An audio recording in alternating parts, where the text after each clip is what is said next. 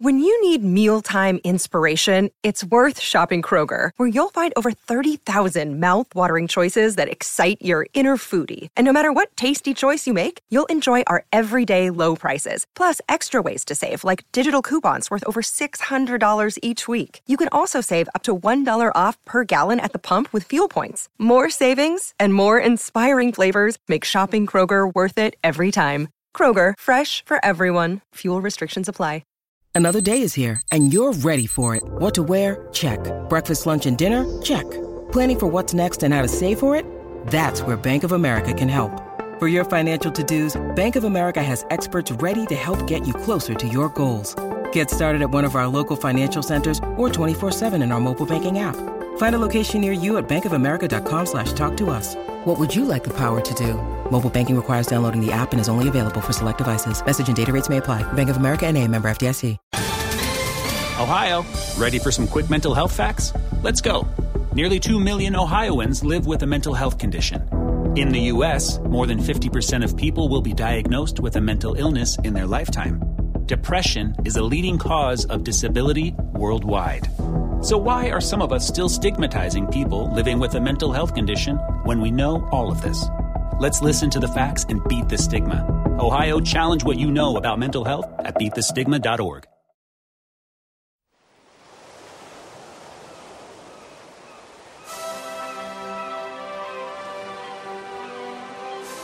Hello and welcome to Footballistically Arsenal. I'm Boyd Hilton. I've been doing this. This is, I feel like, the 8th or 9th season of a long running show. Started off slightly shambolically, some decent characterisation, some good storylines. There was a big hero at the head of the whole Arsenal operation. Then I feel it kind of wilted a bit. It got slightly repetitive, slightly tedious.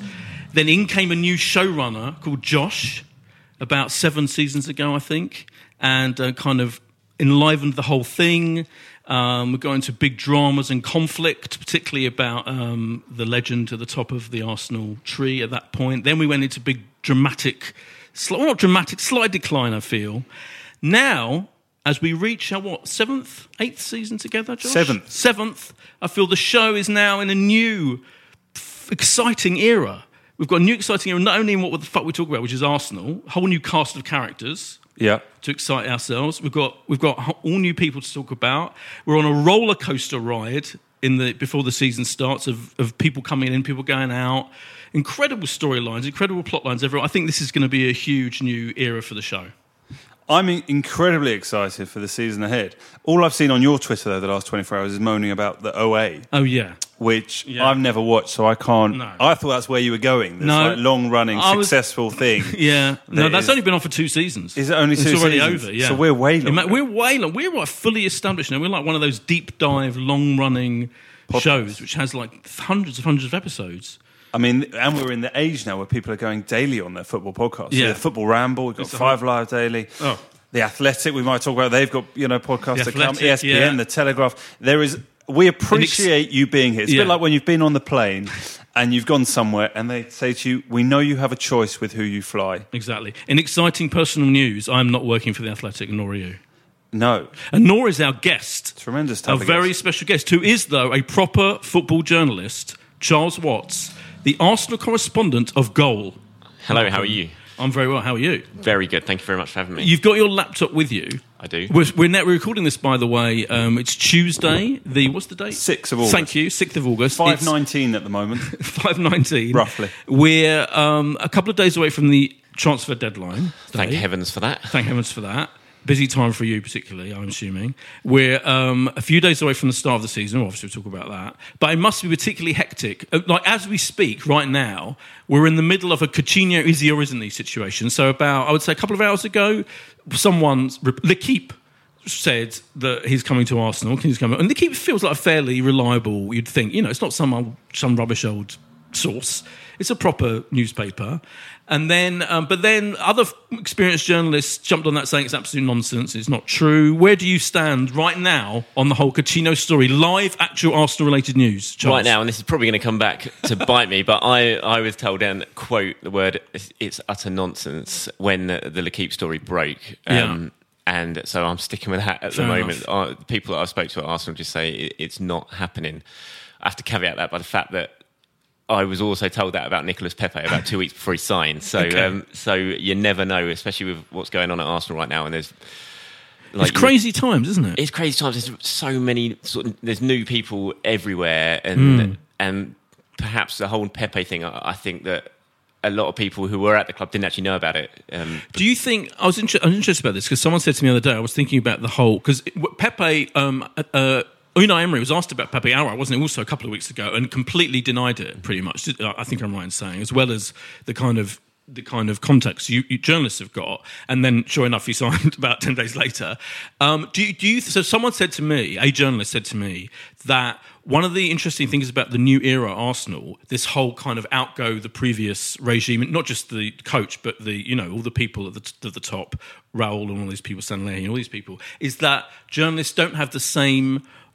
Even the real insider Arsenal journalists, I guess, like David Ornstein, who's famously, they don't necessarily have the absolute clear line route to the truth of what's going on. Absolutely. You look at it since Ivan's left, since Arsenal, though, not so much Arsenal, because Arsenal wasn't someone who many journalists were going to dial directly to get the stuff from. But there's been a big change of that, and you see a lot of the stuff breaking right now. Arsenal is coming from Spain. It's coming from the people who've known Ralph Sinai for a long time, who've known Unai Emery for a long time, or Unai Emery's brother, who's very he deals with his communications. And what's Unai Emery's brother's name? I'm not even sure. Bill Emery. He's just always hangs around Dick at the back Emery. of press conferences. He's always there. He's always about. But I'm not sure what his name is. Okay. But it's a whole new world at Arsenal. It really is. Yeah. And it's an exciting one. I mean, like Josh was saying at the beginning of this, I'm going into this season and I can't wait. It's a step into the unknown so much. It was last season as well, but I really think this is the year when the new regime has firmly taken charge of how things are going. You've seen that in the transfer window so far, and I think you're going to see a little bit more happening in the next couple of days. So it's an exciting time to be in Arsenal. I'm not saying they're going to win a championship or anything like that, but I think it needed a whole new, fresh approach. I think the way you've seen Arsenal work in the transfer market this summer is showing that fresh approach now is very much happening, and I think that's a good thing for the club. And another thing that what's fresh is that we've been given there's a big block of money there to spend. Clearly, that we thought there wasn't. There's not. Or we've done business cleverly, which is that we found a player from a club who's willing to take the money in a number of instalments, and there's obviously a long-term view about that being sustainable because we're going to at least stay, in European competition. But the idea, I don't think many fans saw this coming because obviously they're seeing the figure, Charles, 70 odd million for Pepe, and we were obviously given this figure of 45 million, or when we say given, that was what was being reported. Mm-hmm. Right, but no one ever said that. I've been saying this for years. No one at the club, even throughout the whole Wenger period, particularly the late Wenger period, where years would go by without us buying any decent players. Famously, one year where we didn't buy any outfield player at all, did we? Like the only. It's a shame he wasn't given some money to spend. Yeah. No, but right. Well, this is my point. I'm about to say, and this is not. I'm sure we will retread the Wenger issue weeks and weeks, years on end. But no one ever said. No one from the club ever said there's no budget for players in that period. No one ever said that. No one goes out there. Who do you think would have said it? Well, at various points, Wenger tried to defend his lack of action in the transfer market by saying, funds are limited, blah, blah, blah. But what I'm saying is, Wenger just defended the board. I'm not having a go. I'm not having a go at him. Even I'm just saying, good. So I thought we're 6 minutes into the new season, you're already having a go. In general, no, any club. I'm saying in general, you can analyse the outgoings and incomings, can't you? And the state and the profit and loss state of the club, and everyone's aware that the Kroenkes don't put much, if any, of their own money into the club. But that's different, isn't it, to speculating on the transfer market, having such a rigid fixed budget, which, again, no one ever confirms. No one from inside any club, I don't think, ever says, you've got 45 million exactly to spend and that's it. It's kind of like something, I think there's an assumption that comes from a lot of people looking at the situation and going, he's not going to input any of his own money. This is how much is left. If we haven't qualified for the Champions League, therefore they've got 45 million to spend. But I never bought that idea. Am I right or am I wrong? Do you think there was such a tight budget and that we've worked our way around it, or actually are we spending more than anyone expected anyway? Well, I don't know if you saw it this summer. I did a series interview with Dick Law, who left, and it was the transfer. It was fixer. great. It was fantastic. And he admitted to me that the money was there to be spent during that time. I'm just looking at it now and trying to get the exact quote, and he said that they did have the financial muscle to compete, but they were so worried because Arsenal was running such a tight budget. They had the pressure of the stadium repayments, and they had to treat every single penny, he said, as their own. And so they did have the money to sign Hazard from Lille back then, right? But they decided against it after looking at it because he said they couldn't take the risk. And there was other ones. He mentioned Courtois at the time and players like that. So he did. It was the first time that I'd really heard someone from that era actually admitting that the money was there to be spent, but they chose not to because they were too scared to spend 20 million quid at that time. They'd rather spend 10 million and possibly bring in 2 for 20 than just spend at that time. I mean, to say 20 million now, it's nothing, but back then in that era, it was a lot of money. And I feel now we have a regime who are, you know, it's so they clearly want to make a mark, don't they? I mean, I think, you know, these are people who seem to be much more open-minded. I mean, the fact they're dealing with these super agents, that's a big difference. That's very from different from what Arsenal done. So the Kia Jarabchians, isn't he Coutinho's agent, which is interesting.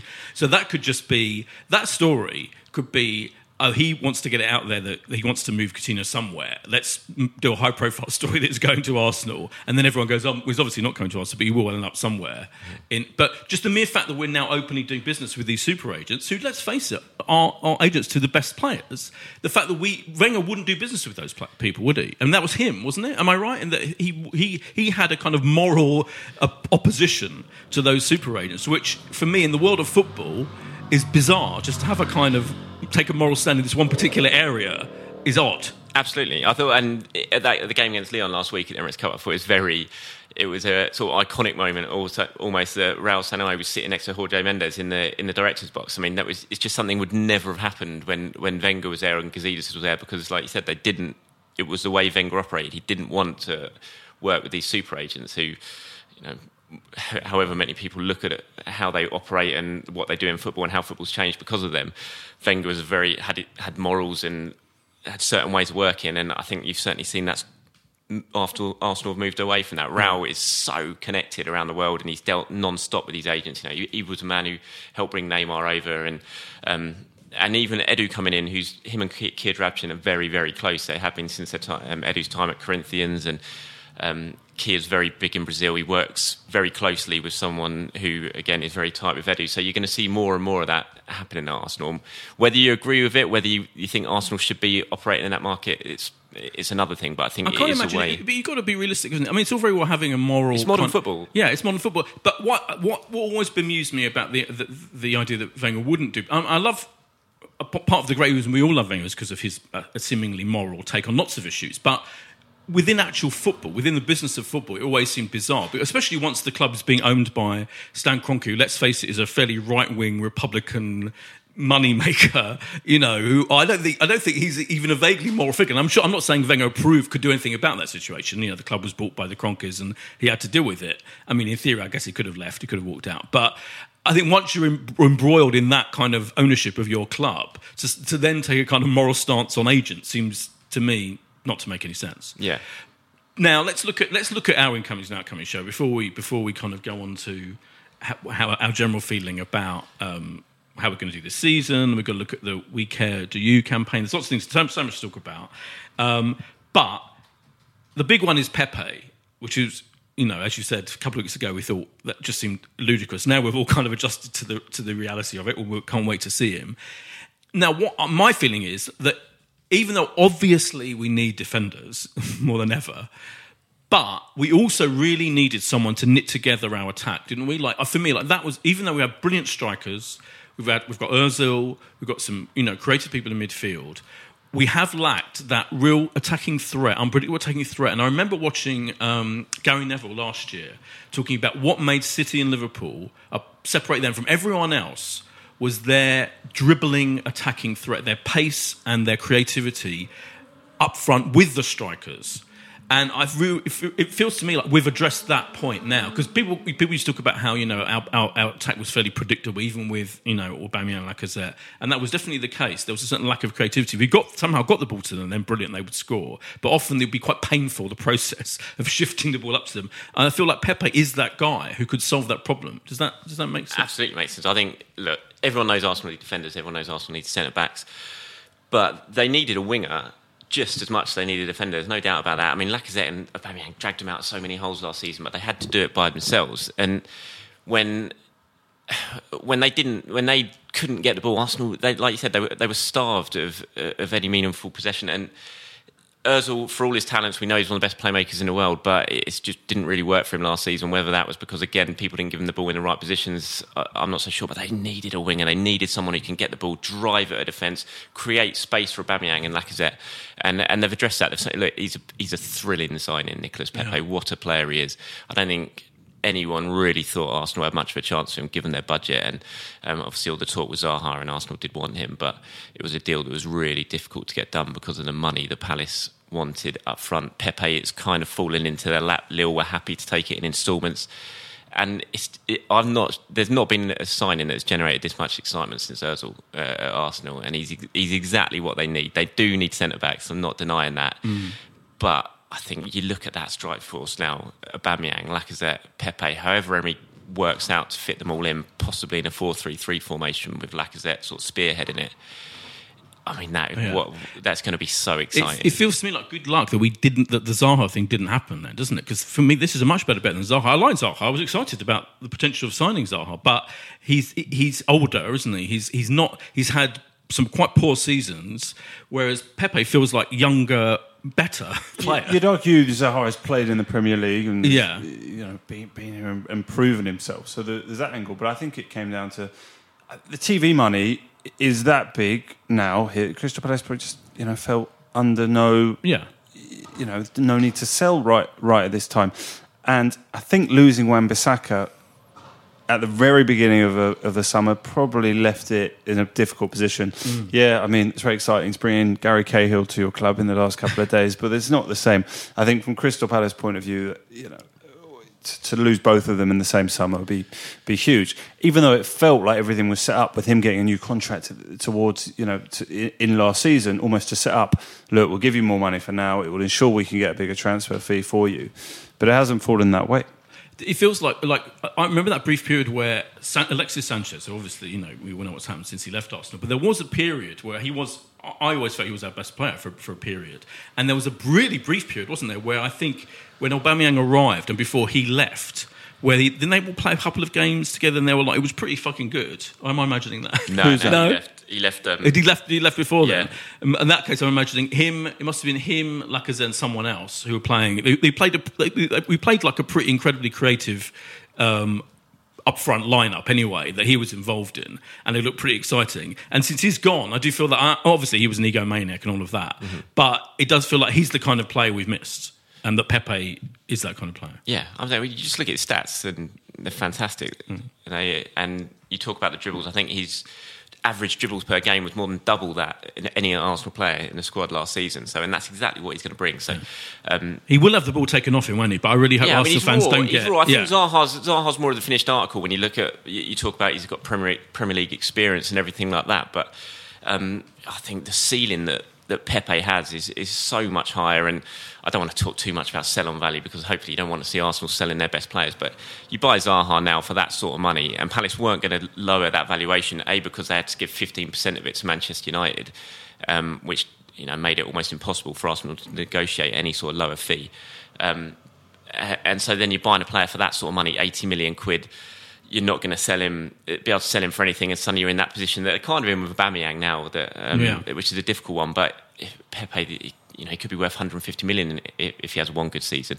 So it's for me, it's a much better signing than Zaha, and it's like I said, that attacking. There's not many teams in Europe that can boast the attacking prowess that Arsenal have got now.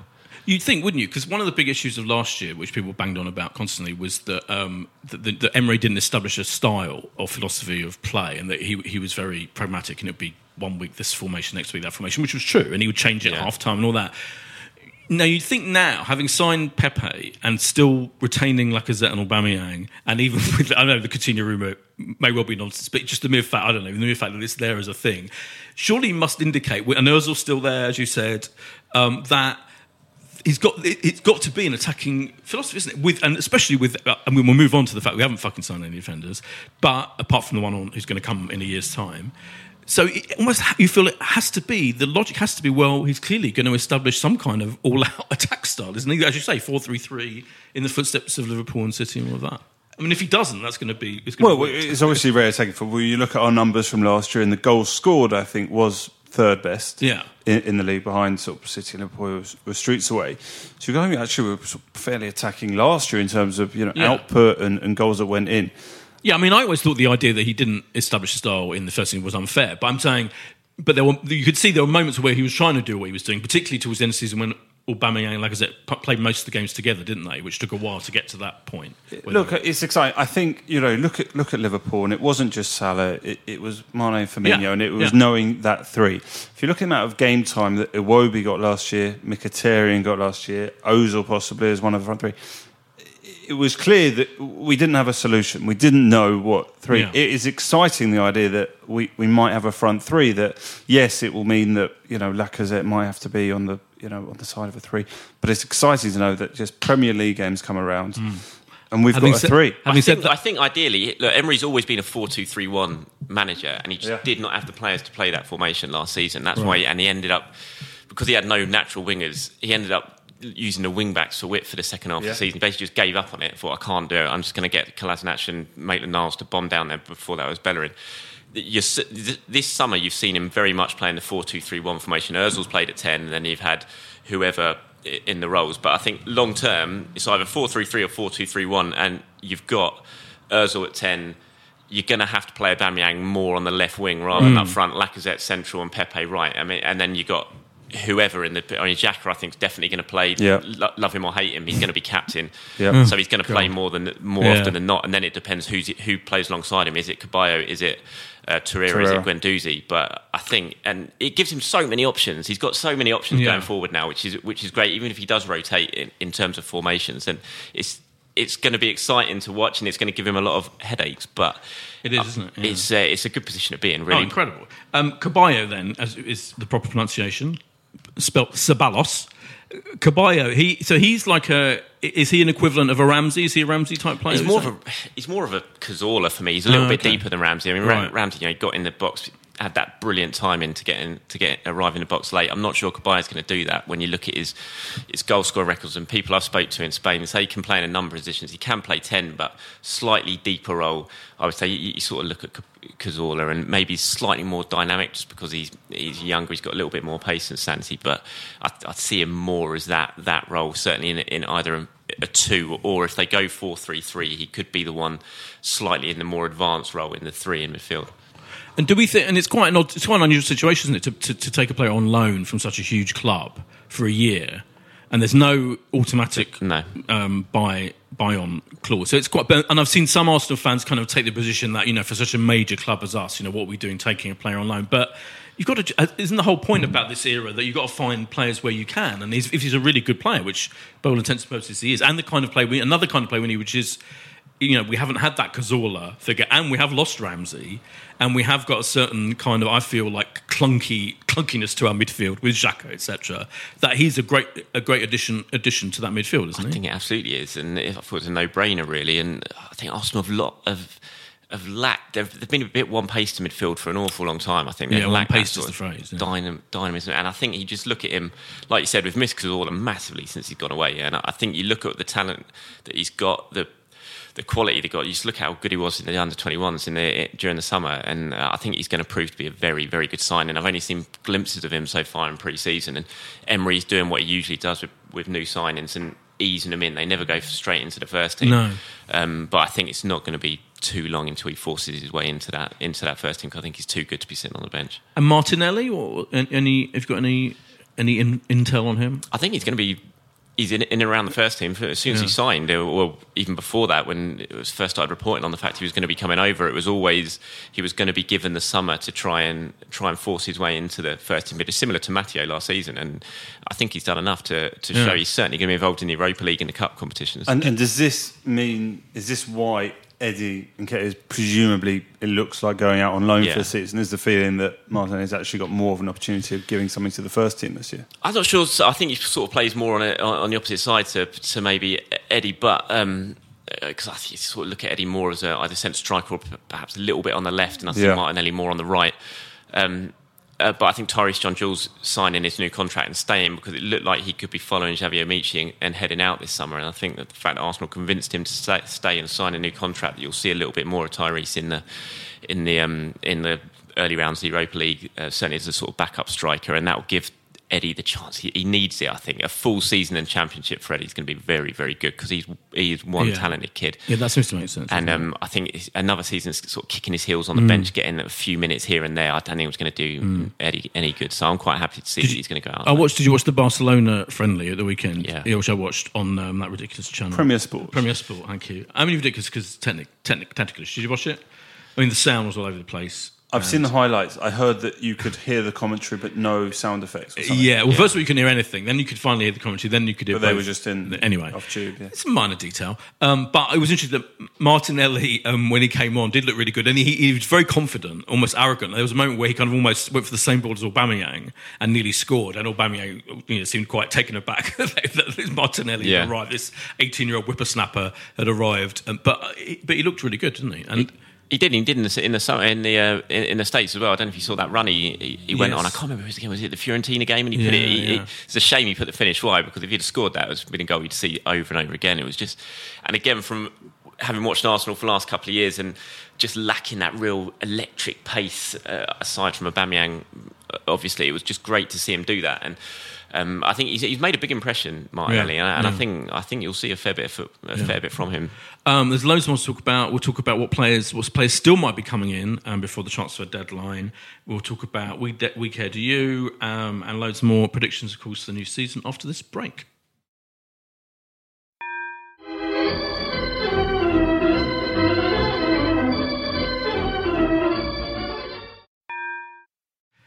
And we're back from the break. We should also say we've got a new sponsor, at least for the first few weeks of the season, Josh. And it's called Match Pint. Yeah, I'm familiar with Match Pint. Are you? Can you explain? Well, I understand Match Pint to be an app you can download, and if you find yourself somewhere and want to know the nearest pub showing the game of football you might be interested in watching that afternoon, it will tell you where you can find the nearest place showing the game. That's what I understand Match Pint. Which is quite helpful, because I often find myself wandering. Well, I don't often find myself wandering around, but in theory, knowing where the pub is. I had to use something very similar. I'm going going to Cheltenham for the weekend. I will be there during the Newcastle Arsenal game, and need to know where I should be watching the game. Good point. They're also doing a thing called the Budweiser Premier Predictor, which is a game for sports fans where you can win beer, tickets, and more prizes.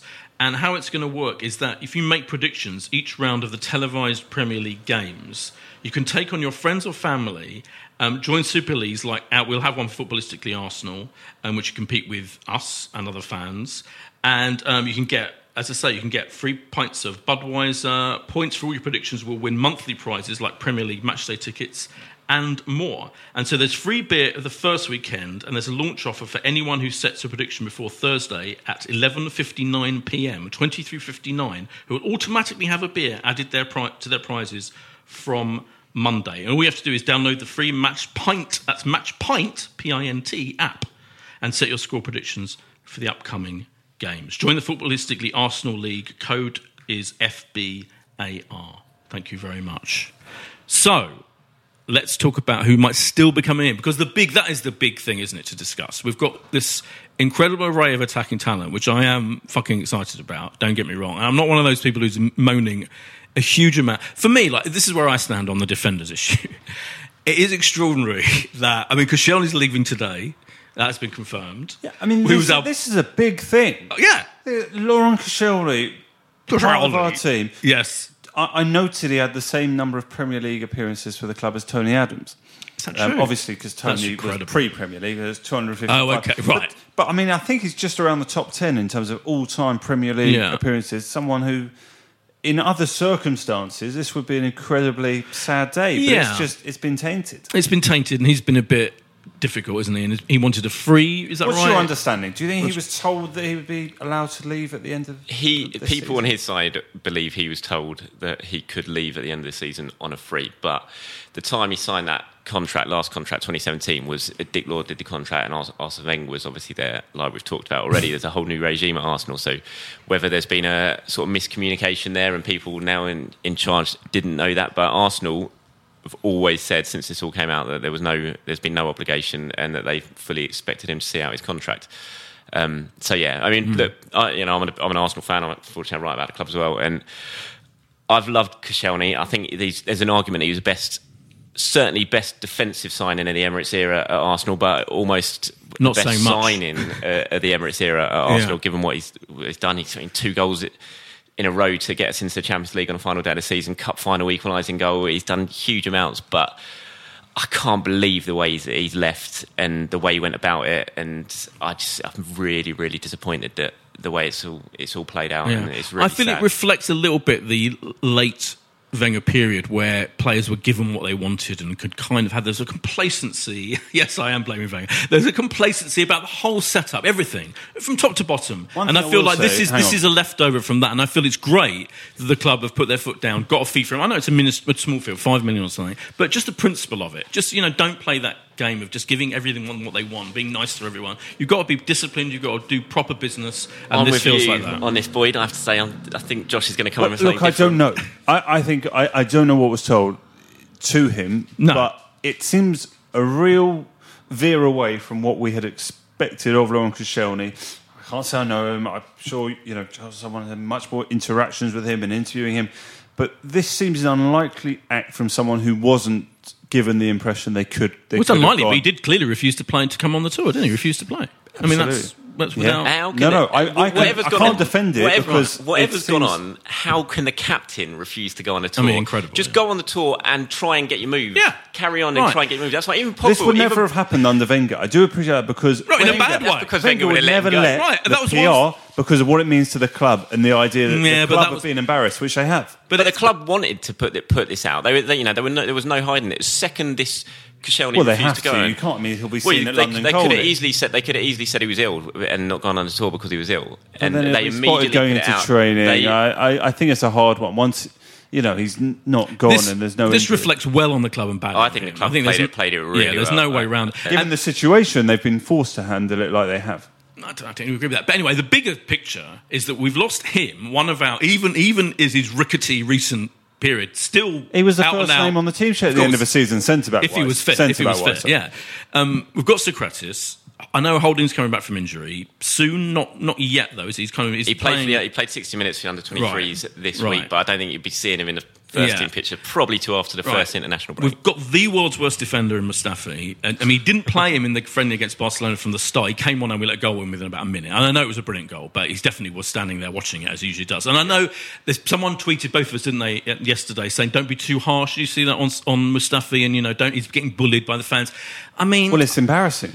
But I feel like this is one of the situations where we're not like, it's not like we're sending him death threats. And I've never booed a player in my life, but I'm fully with him. I feel I'm fully, as a fan of the club, within my rights to say he is one of the worst defenders in the history of the world ever. Booing him going to help? I don't advocate booing him, but we've got to get rid of him. That's what I'm saying. We've got to be harsh about him because he's terrible and he's one of our big problems to me. I mean, I'm allowed as a fan to take that line. Do you know what I mean? I don't think it's bullying just to say in public forums like this and online, to say he is absolutely terrible and shockingly awful. And we've got to sort it out. I think there's a shout to say he's the worst signing in the history of Arsenal Football Club, Mustafi. I'm saying he's the worst player, but for £35 million and the wages that he spent, there's a good argument that he's right up there, if not the worst signing in Arsenal history. I mean, and that's before people have a go at me. That's not, like I said, I'm not talking about his ability because on his day he's a decent enough defender. We've seen it at times, but just that inability to not switch off and do something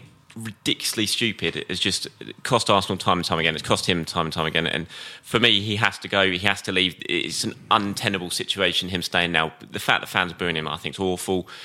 It's not going to do him any good, and his confidence is already shot, and that's not going to help him. But I just can't see a way that it's any good for the club, any good for him to stick around. But the word coming out is that he's happy to stay and fight for his place. But I don't. And look, he earns good money, and he's not going to get that money elsewhere. So if he's happy, I don't know if his confidence is shot, because I watched him coming on against Barca. Who knows what? He's looked as kind of pompously kind of arrogant as ever, and I feel there's a complacency to him. That's his. It's almost like an overconfidence that he almost has a kind of lack of awareness of his own incompetence. He just kind of struts around, kind of looks the part of what you want a central defender to be, but just doesn't pay attention to what's going on. He is a real enigma, and as you say, one of the worst. But the bigger picture with our defence for me is that the whole team, for the last 5, 6, 7 years, however far you go back, has been institutionally incapable of defending, right, as a whole. Absolutely, all the way through, with terrible coaching or lack of coaching. And I feel like, so for me, and I've said this a lot last year, that going all out attack, going for the old Kevin Keegan Newcastle style, we'll score 5 goals and they score 4. It might be the only common sense approach, because, and I'm not saying I don't want us to sign a big defender. I'd love it if we signed the equivalent of Van Dijk tomorrow. You're doing a slight disservice to who we've got at the club. Oh, am I gone? I don't know. Like who? Well, Mustafi, Holding, not that far in terms of the season. 38 Premier League games. He should be around for 30, 32 of them in theory if he comes back and he's playing. For Hector's pros and cons and his I love Hector. Yeah. Brilliant right back. Now, who knows what Rob Holding is going to be in this season? It is hard to tell. And I don't know, Monreal, Kolasinac, to a point, Kolasinac had terrific parts of last season. But Kolasinac's big plus is his attacking. I mean, he was literally our main attacker for half of the season. And also protecting Ozil from thugs, which we should mention. Oh, that was amazing, yeah. Incredible. I think hero. Maybe he'll, He's a folk hero. He'll forever be a hero now. Yeah. He could do a Koscielny, wouldn't mind. Yeah, but what I'm saying is against Barcelona, it was classic Arsenal, wasn't it? Where, we played really, really well and things were looking really, really good and we were 1-0 up, and then you have that collapse and you go 2-1 down with the baton of an eyelid. And it summed up everything. And I know they're Barcelona and they're pretty great and they brought on some brilliant players, but I don't feel like this defence, if you're not going to bring in a huge, big defensive star in the next couple of days, and who knows, and they're trying to, hopefully. Certainly if we get, and we all don't know how to, is it Tierney? How we pronounce it? Tierney, yeah. From Celtic, who that has gone on, so it feels, I know Charles, you were saying, but you feel like that will happen. I feel like it will happen because they've spent the whole summer on it, but the fact that he's injured, and he might not be around for another couple of months, and I do wonder if they've played it out to this because they've saved themselves 6 weeks worth of wages rather than bringing him in at the start of the summer. That would be classic Arsenal. When they knew he was injured, but they've spent, and this goes back 2 or 3 years, the interest in Tierney as well. It's not a new thing. They've wanted him for a long time. And it's so public. Like, even Neil Lennon has spoken so openly about it. Yeah. And also, it doesn't feel like there's a massive rival that's about to take him off us. There's no one better, top 6-wise, who's going to be after him. It feels like that will happen.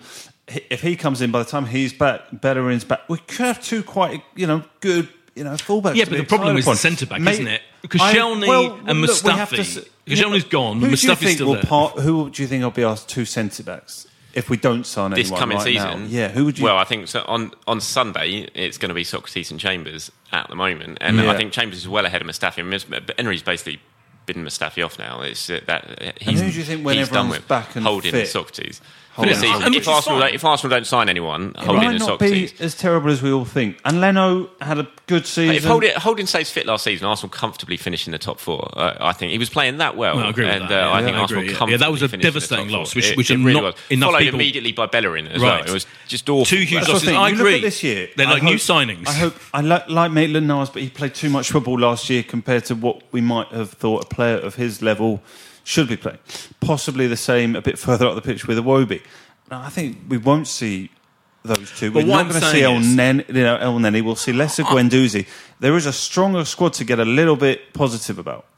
I'm loving your positivity, and I agree with you to a large extent. But what I'm saying is, I think that I still think that defence of Chambers and even Socrates, or whatever he pronounced it, is fully capable of fucking up. And the whole team is just. I feel like I think we need good enough to come fourth. That's what I think to come fourth. You're right. But that's all we're going for. So what are you worried about? Because in the end, if one of those players gets injured, which will happen because it's Arsenal, and we always get these kind of injuries, then we end up being 5th or 6th. I just feel if we brought in our equivalent of the Van Dijk, and we've been linked with Upamecano, is that how you pronounce it? Upamecano from Leipzig. There is definite interest in him, right? He would be a huge big. If we got him, a big central defender who's apparently really good, And on top of all the other, that would be one of the greatest transfer windows ever. It'd be a good transfer. I still don't believe Arsenal are going to get him. As much as there is interest to leave this so late, it's going to be a very big deal. And Leipzig are no pushovers when it comes to negotiations. And I don't see where Arsenal get the money to get this one done in time and be able to convince Leipzig to part with him. Admittedly, Leipzig, they don't have to work to this deadline on Thursday because they've got a whole month to bring in a replacement. So that might help Arsenal, but I think it'll be a tough one to do. I think if they're going to get anyone, I think Daniel Rugani from Juventus. Oh yeah, he was the other one. Is on loan, a slightly easier option to get over the line. And I do think they will sign a centre back. If they don't before Thursday at 5 p.m, I'll be stunned. The fact that they've sanctioned Koscielny. Now, I think they have to. Yeah, just in terms of numbers, it feels like they have to. They can't go into a season with worse defensive options than they finished last season with. So they have to do something. But I do think Rugani's probably the most likely option. They had a loan bid for him rejected last week, and that was for a 2-year loan with an option to buy at the end. And whether they have to sort of go over and say, look, we'll give them a 1-year loan and a decent loan fee to tempt Juve into doing business. Because I know Juventus got a little bit of issues over Chiellini's fitness, and they're a bit worried about letting Rugani go. But I think that might be one that works out slightly easier for Arsenal to get over the line than I can't even pronounce it. Pamecano. We'll go with that. I think that will be just a slightly easier one to get over the line, and then have him for a year. And then Saliba comes in next year, and it could be looking good. I think long term, you look at Saliba and Holding, that could be a very good partnership. I mean, if Saliba was here now, then I'd be like, brilliant. And this is the greatest transfer window ever, or certainly for years and years and years. But that's just that's a real slight flaw to me. I love the fact we've got him because everyone's saying how brilliant he is, but the fact we have to wait that year is just a fucking. Just a little niggling Arsenal pain. Did that deal? They wanted a player and 100%. They got him. Whatever it took, they went out there and got him, and they identified him. And I heard about that in April. I ran a story in April that Arsenal had made him priority target.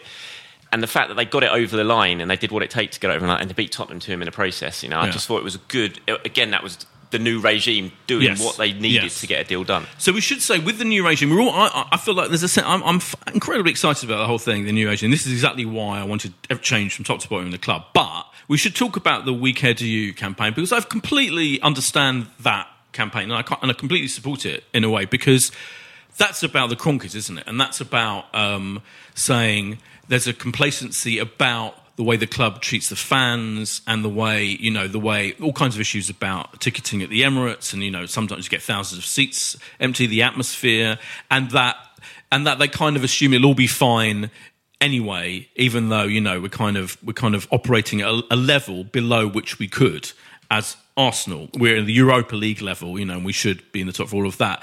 But I wonder but also, to be perfectly honest, I do feel like if we hadn't have signed Pepe, particularly him, I feel like I would have been complete. And I know it's not just about signings. I know that, but I'm just talking about emotionally and in the way fans do think. And I'm just a fan of Arsenal. I kind of feel I would have been much more concerned at the barricades, manning the barricades for that campaign, if we hadn't actually have made these signings, because this does show we are ambitious.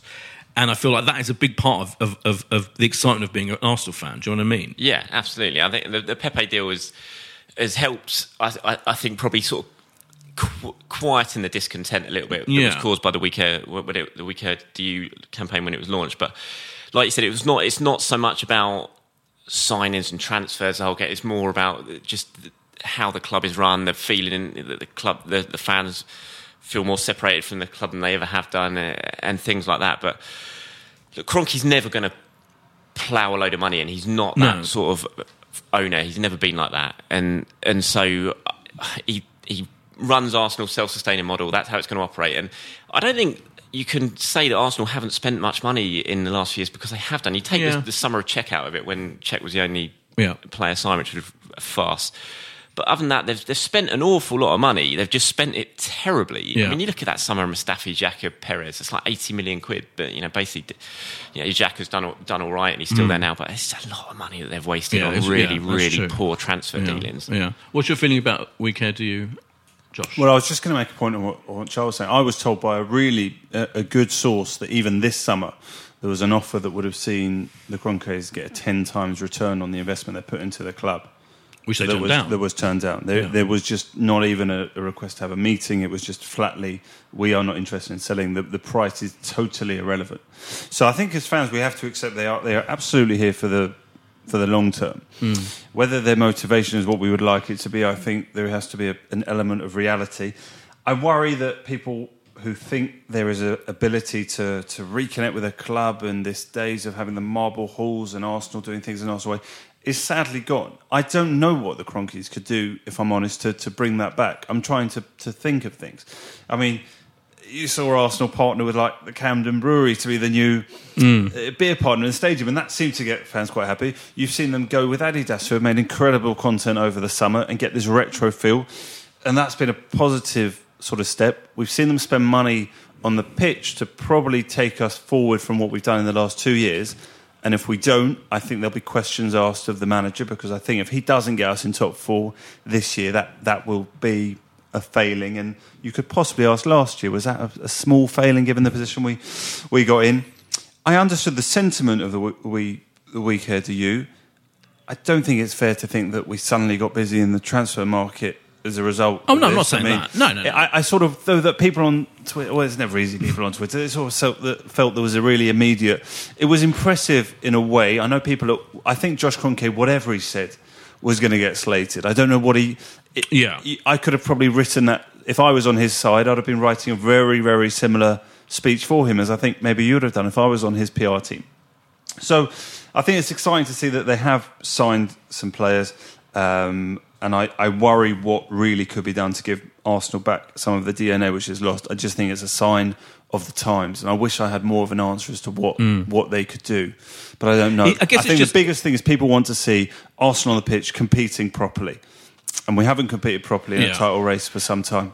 Yeah, it's interesting because he is the ultimate absentee owner, isn't he? I mean, he's literally never ever there. But Josh is a guy who's right. You know, he's been here a lot more than Stan. Stan's just not going to come over, like you say. He's very much. But he was also the only, the only kind of rich owner of a major club that doesn't invest any of his own money at all, which is pretty extraordinary. But having said that, clearly, now we're finding a way with these people working behind the scenes to buy world-class players, seemingly. So, and that's what matters, really. There's a new hierarchy. You have to give the club credit. This is what we were saying. 6 months ago, we were going, this is a shambles, weren't we? We were all saying, all right, we were trying to get in the top 4. The whole performance of the last season collapsed towards the end and all of that, and it felt like all the old issues were still there. But now I do feel, by hook or by crook, somehow we've ended up with a pretty impressive setup, and they do seem to be doing a good job, those people. And now it's up to we can see properly. We can be fair to Emery and see, can he? All of the people who know what they're talking about, football experts, who the ones who weren't slagging him off for being really rude and obnoxious to him, were saying, give him time, give him 2 or 3 transfer windows. Well, now we can start to see what's he going to do with this more talented squad, and I feel it's really exciting. So, even though I do completely support Weekhead you, and yet I can't stop myself from being actually really optimistic with the setup. It's all on Emery now this season. I think it's a massive season. He's got 2 years left of his contract. If he either at the end of this season has to be given a new contract or given the boot. Right. And so I think these first 6 months are really, really big for him now. And I think the hierarchy at the top of Arsenal, they won't hang around. If things aren't going well, they'll make a change, because they're not going to give him a new contract just for the sake of it. So if he's not performing, if he's not using the tools that they've given him to perform and get Arsenal back towards the top 4, I think there'll be a change. So there's huge pressure on him now. He really has to perform this season. Yeah, incredibly exciting. This is what we wanted. This is, people would say, be careful what you wish for. This is what I wished for, is this an exciting new world of Arsenal. Before we get to the traditional ending of the podcast in which we discuss our predictions for the game, for the first game of the season, I would like to welcome a new special guest, who is Raphael Wakefield, who is doing a show at the Edinburgh Fringe called Vengeable. Raph, hello. Hello. Hi. Thanks for having me on, guys. Thank you very much. Pleasure. So, what the hell is this show? Are you impersonating Arsene Wenger? Is that how it's going to work? I'm actually impersonating basically everyone except Arsene Wenger. So the show is basically... it's me doing a one-man comedy version of his era at Arsenal, and it's kind of interspersed with some video clips of him, so you people who don't know who he is have a sense of what's going on. because that is a challenge. It's mostly impressions of all those people, and it goes across the whole story, and ends up kind of hopefully drawing some lessons for wider life from that story. So impressions of who is among your repertoire of impressions then? Oh, right. Well, Mourinho is quite a big one in the show. He's a bit villain, as you can probably imagine from the whole show, because it's obviously done in a way that is pretty sympathetic to Arsene. Mourinho is one of them. But then also I have to put in people like Stan Kroenke and Alisher Usmanov, and I don't, obviously Silent Stan, we don't know, an impression of him would be fairly dull. So he becomes this kind of brash American guy, and then you have Usmanov doing all the Russian things. And there were little snippets of sort of Gary Neville, a bit of Mick McCarthy here and there. Mick McCarthy? Yeah, why not? Just why not? Yeah, bit of Mick McCarthy, why not? Yeah, that's a good Mick McCarthy, yeah. I've got a question for you, Raf. Is it true James of Gunnerblog fame he's involved somehow? He is involved, yeah. So he's directing it. So he was also he also has a sketch comedy group called Beasts, who are very, very good. But he is So I found his email off a photo on Twitter a while ago, and I just emailed him with the idea, and he said, yeah, let's go for it. And it's going really nicely. Luckily, it's getting a response from people who are not just interested in Arsenal and football, which is nice. Has anyone turned up yet in an Arsene Wenger mask? I only ask you because I have a few left over from my stag, and I'm coming to Edinburgh at the end of the month. I'm happy to bring them all up and just hand them out. Yeah. It might be your last show. I think I'm coming up right at the very end of the festival.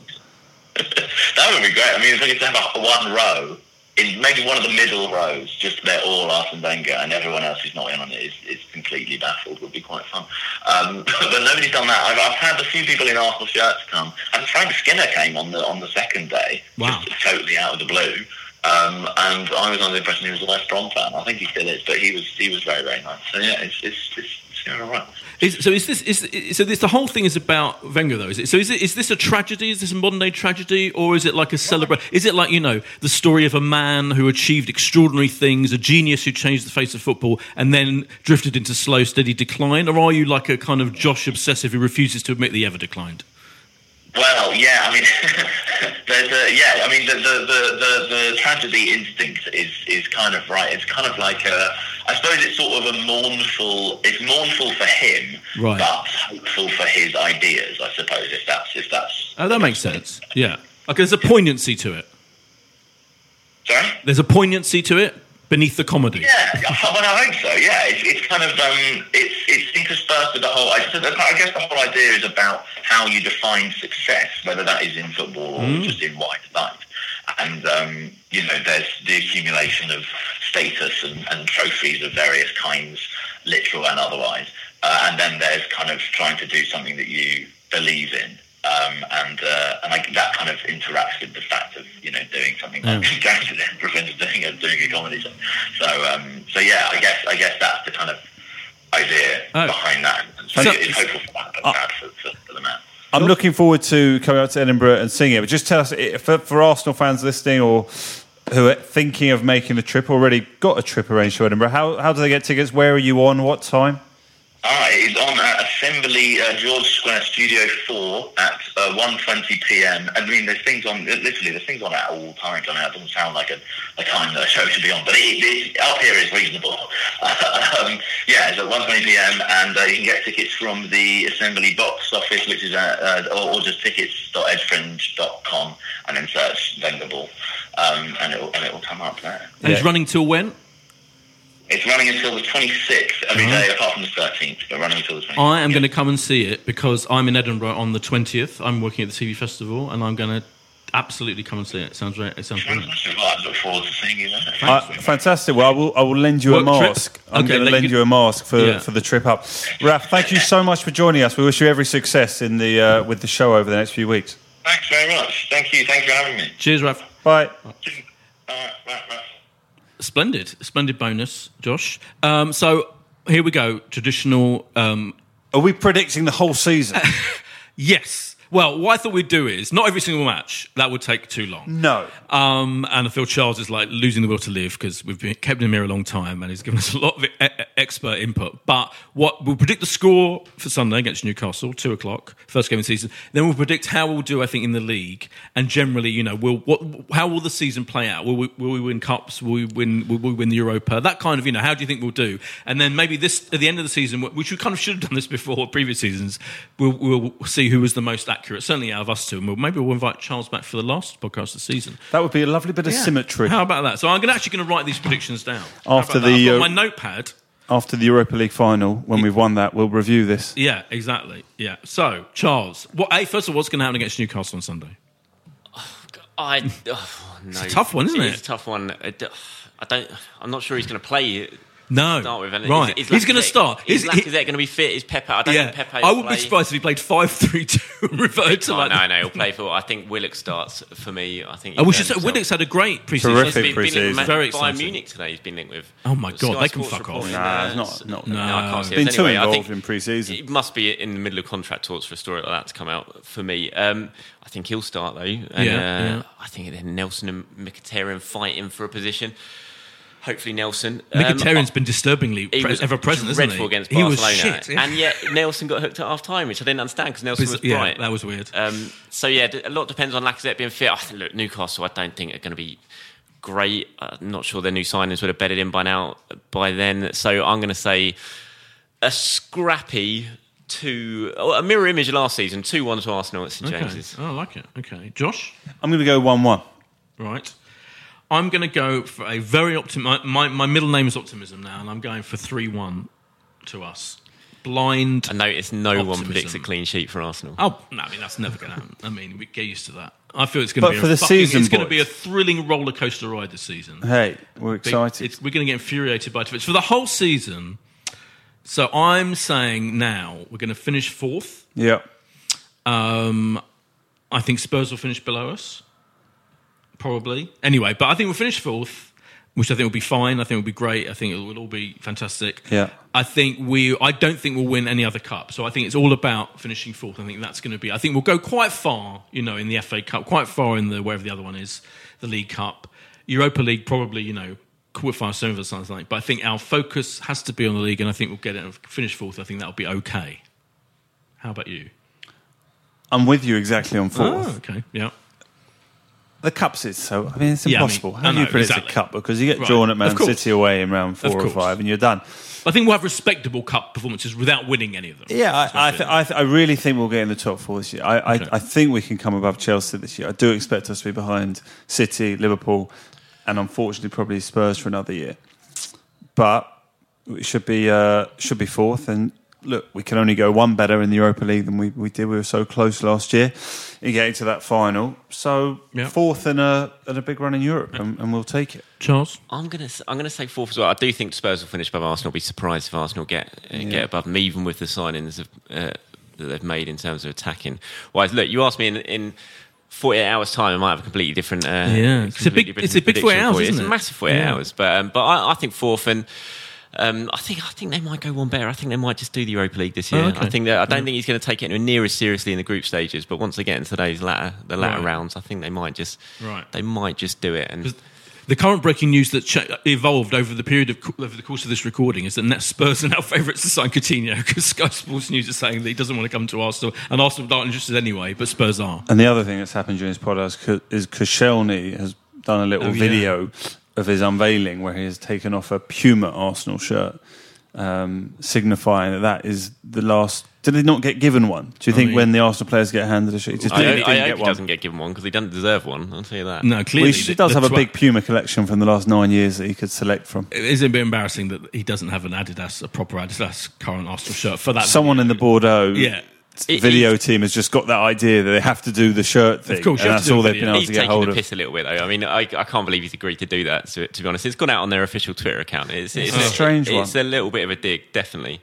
It is ridiculous. It's embarrassing. And it's a fittingly weird end, I feel, to this podcast of an exciting, thrilling, optimistic new era. Josh? A new era of Adidas kits, of Camden Brewery beer in the stadium. You'll be excited by that up in club level. Be able to get hold of that at half-time, presumably. Yeah, apparently it was warm when they served it at the Emirates Cup. Emirates Cup, yeah. So hopefully they've sorted that out. Okay. Yeah. Good. Yeah. Well, I wouldn't like to think you'll be getting warm beer in club level during the season. That'd be terrible. So, yeah, massively excited for the season and to do the 7th year of podcast with you. And we should say we put out a tweet or the other day asking about suggestions of people you might want to see as guests, and there were some amazing replies. And I promised to endeavour to get to work on it and inviting people. So if you look haven't out got for Lee it. Dixon on this podcast within the next 3 or 4 weeks, I'll be furious. That's all I'm saying. I'm going to give it my best shot. I think. Well, he gave a thumbs up, didn't he? Which was a good sign, and we always have some good connections to him. So we'll get to work on that. But if you've got any other ideas and you're listening, then let us know. If you feel so inclined to leave a review for the podcast on any of the platforms, don't bother if it's a crap review. Just saying that Boyd's not talking about bean burgers is enough. If it's a nice review, please do leave it. But we're thrilled to be back.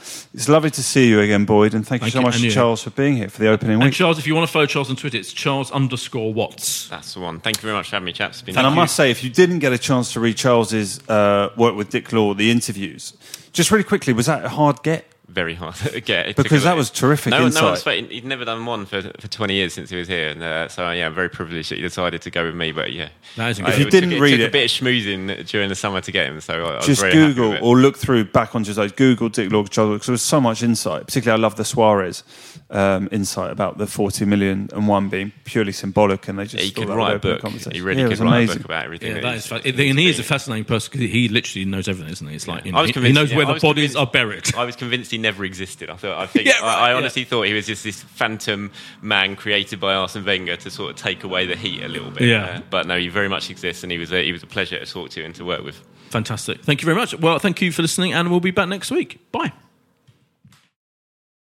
This is a Playback Media production. To listen to all our football podcasts, visit playbackmedia.co.uk. Sports Social Podcast Network. Lucky Land Casino, asking people, what's the weirdest place you've gotten lucky? Lucky? In line at the deli, I guess? Aha, in my dentist's office. More than once, actually. Do I have to say? Yes, you do. In the car before my kids' PTA meeting. Really? Yes. Excuse me, what's the weirdest place you've gotten lucky? I never win and tell. Well, there you have it. You can get lucky anywhere, playing at LuckyLandSlots.com. Play for free right now. Are you feeling lucky? No purchase necessary. Void where prohibited by law. 18+. Terms and conditions apply. See website for details.